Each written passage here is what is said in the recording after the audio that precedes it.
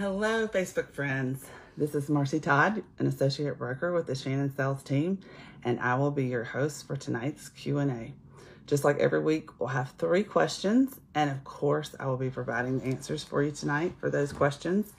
So let's get started. The first question is, what is PMI, and do I really have to pay for it?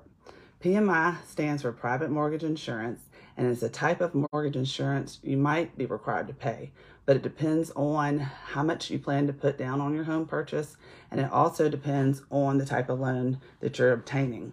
For example, if you are getting a conventional loan and you plan to put down 20% on the home purchase, then you will not have to pay PMI. However, if you put less than 20%, then you will have to pay PMI, which will be included in your mortgage payment.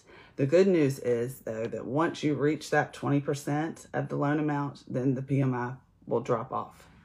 So with FHA, unless you put at least 10% down on your home, much higher than the normal 3.5 minimum down payment that most borrowers will do, and that is required actually, then you're stuck with the annual payments as well. And this is until you pay off the loan. For the life of the loan, so if it's 30 years, it'd be 30 years that you'd pay that PMI insurance.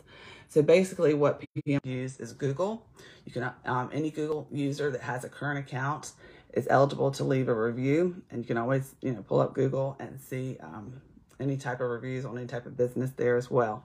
Another site is Rate My Agent. It is a site that allows brokers and real estate agents to request and follow feedback from sellers and buyers. And so that way they can, real estate agents can enhance their online brand and attract new consumers who might be looking for an agent as well. Next up, we have Zillow. Buyers and sellers can see reviews on this site as well. When real estate agents have an active account or a current account, on Zillow, it allows buyers and sellers to see their reviews there, and also they can leave reviews too. You can also check out Yelp. Just go to the brokerage's page, and you will be able to see the reviews there and leave reviews as well there too. So those are just a few sites. There may be some more, but those tend to be the most popular sites that where you can see realtor reviews and post realtor reviews as well. As far as any sites to stay clear from or steer away from, I really don't know any sites. However, just recently, we did find out that an agent portrayed a few different buyers and a few different sellers so that she could post false reviews on some home purchases, and also, unfortunately, bashed an agent. So bottom line there is just make sure that you have a good relationship with your realtor, and you won't have to worry about any of that mess. The third question tonight is, what is a short sale, and should I consider it if my realtor asks me to consider it as an option?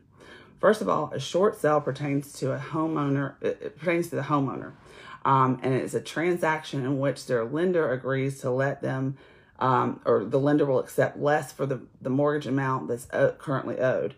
So hence short sale. So the short part of it is actually the lender's getting, instead of the full payoff of a loan, they're allowing the homeowner to sell it for less than what they owe.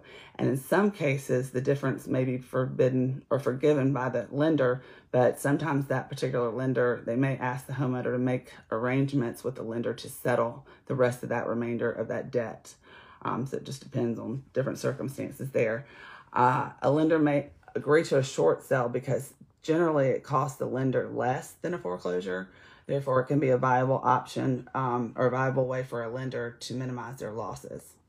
A real estate agent should only recommend a short sale when the homeowner's lender agrees to it. That is all I have for you guys tonight. That kind of went fast. That was 5 minutes, and that's what I was told to do. So how about that? But I do want to thank you all for joining me tonight, and I hope each and every one of you have a wonderful holiday season. See ya.